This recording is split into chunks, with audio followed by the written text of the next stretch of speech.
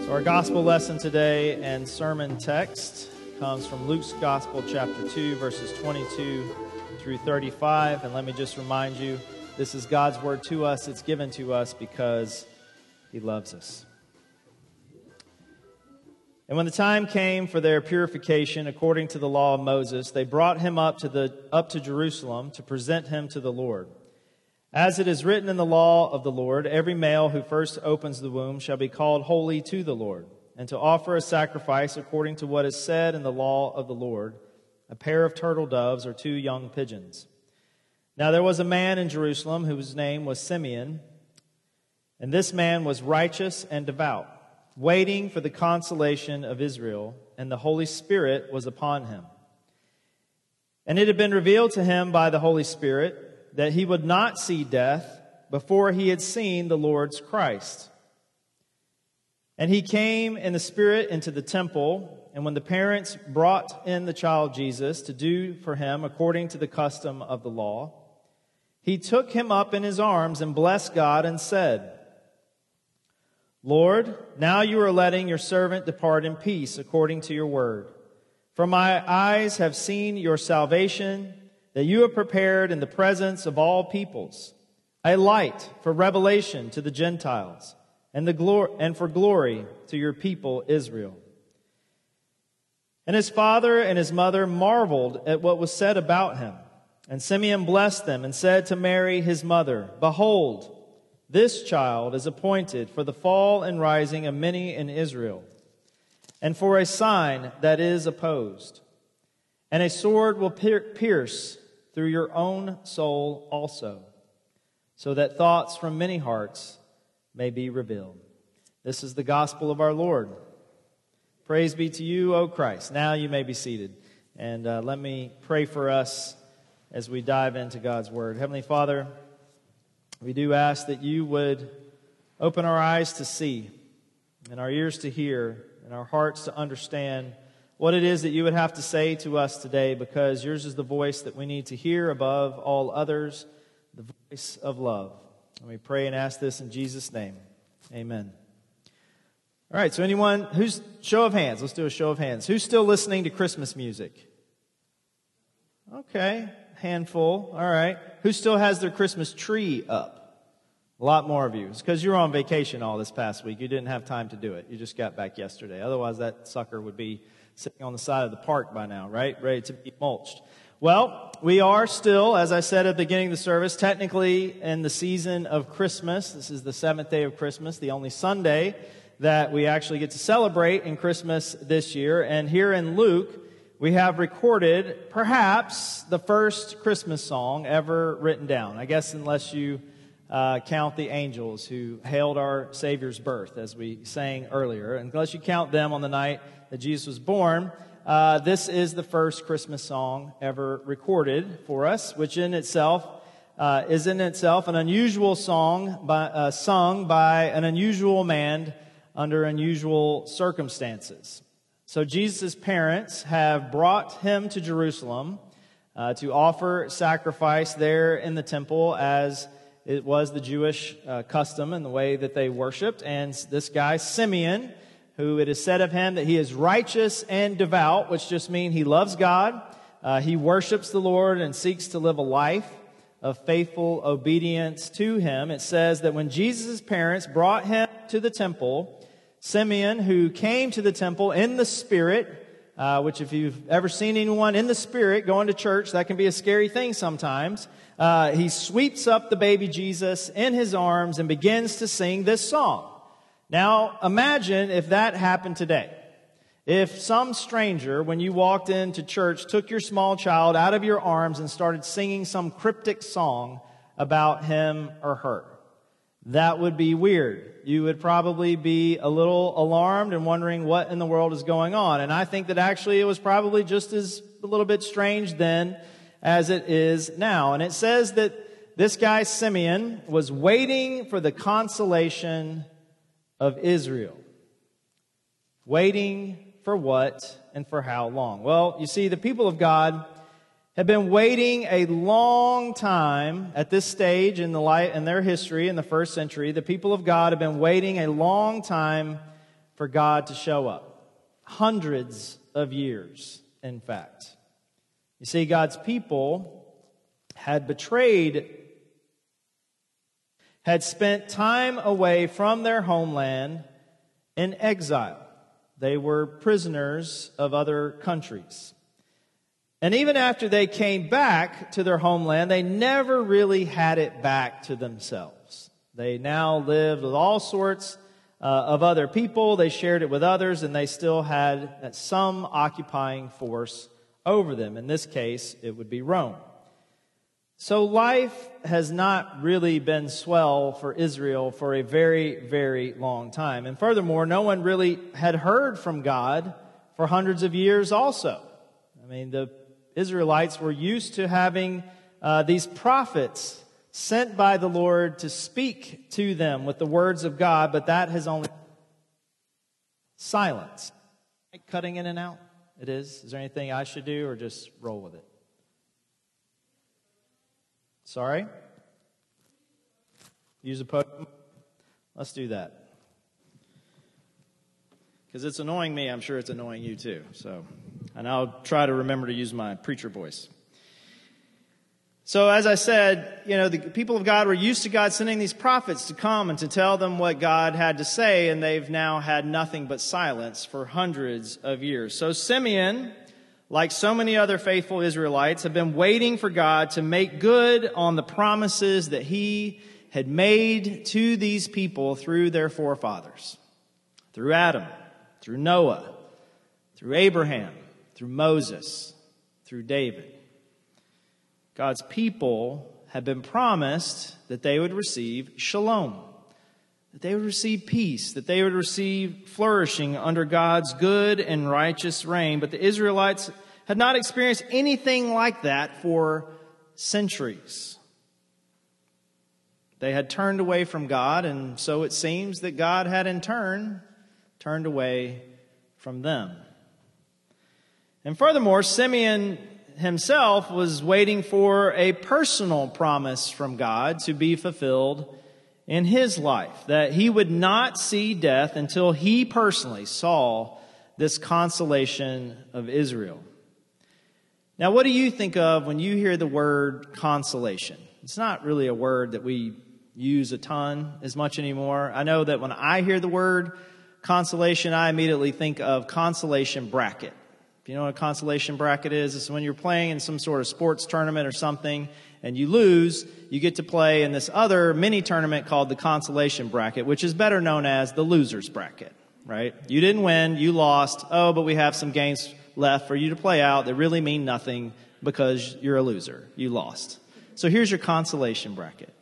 Or I also think of when someone says to you, well, if it's any consolation, which always means whatever the next words out of their mouth are, it's never a consolation, right? Anytime anybody says that to you, oh, if it's any consolation, you're like, no, that's not any kind of consolation at all. That does not console me. So while that word may have lost some of its luster in our day, the word used here in our passage today is actually a very powerful word. It means comfort. It's the same word used by Jesus to describe the Holy Spirit that will be sent from God, the great comforter. This word means God being present with you in your suffering. In fact, not just present with you in your suffering, it means that when you suffer, when humanity suffers, God himself actually suffers with you, with us, in solidarity. So by waiting for the consolation of Israel, Simeon is not waiting for some loser bracket prize. He is waiting for God himself.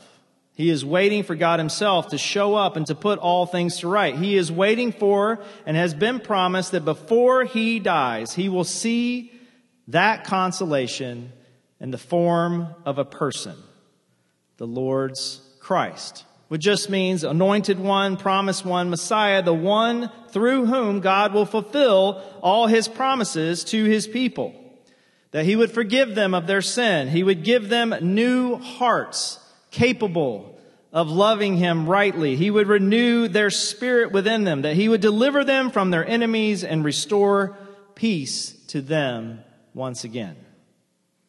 And we have no idea how long Simeon has been waiting for this personal promise from God to be fulfilled. It doesn't say at what point in his life he received the promise, but the point is he's been doing the hard work of waiting for this consolation to be revealed, not knowing when or really even if it was going to happen. Because the truth is, it's not really waiting if you know when and how that consolation is going to come to you. That's not waiting when you know the date and the time and how and what is going to come.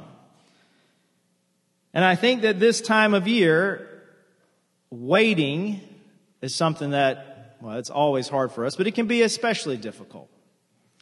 Waiting for consolation. Our patience to wait faithfully has been tried and tested all year. And then you get to the holiday season from Thanksgiving to Christmas, and there's so much activity and busyness and things going on. And I hope that it was filled with joy in many ways for all of you. But I also know that this time of year can be difficult because it can remind us of all the loss or losses that we have suffered. The loss of relationships that are broken. The loss of loved ones that we lost.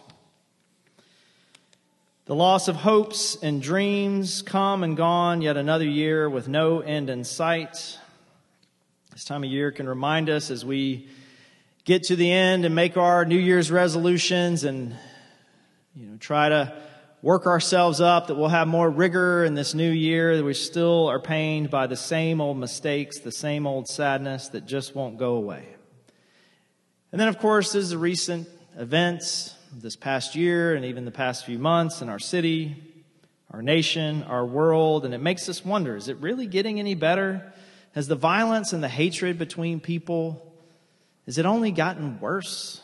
Will it only get worse? And I'm sure Simeon faced the same challenges. I know he did. I just described to you earlier what life was like there in the first century for Israel. Difficult circumstances for him to continue waiting year after year after year. And what if he said on that day, that Lord's Day of worship, you know what? I'm done.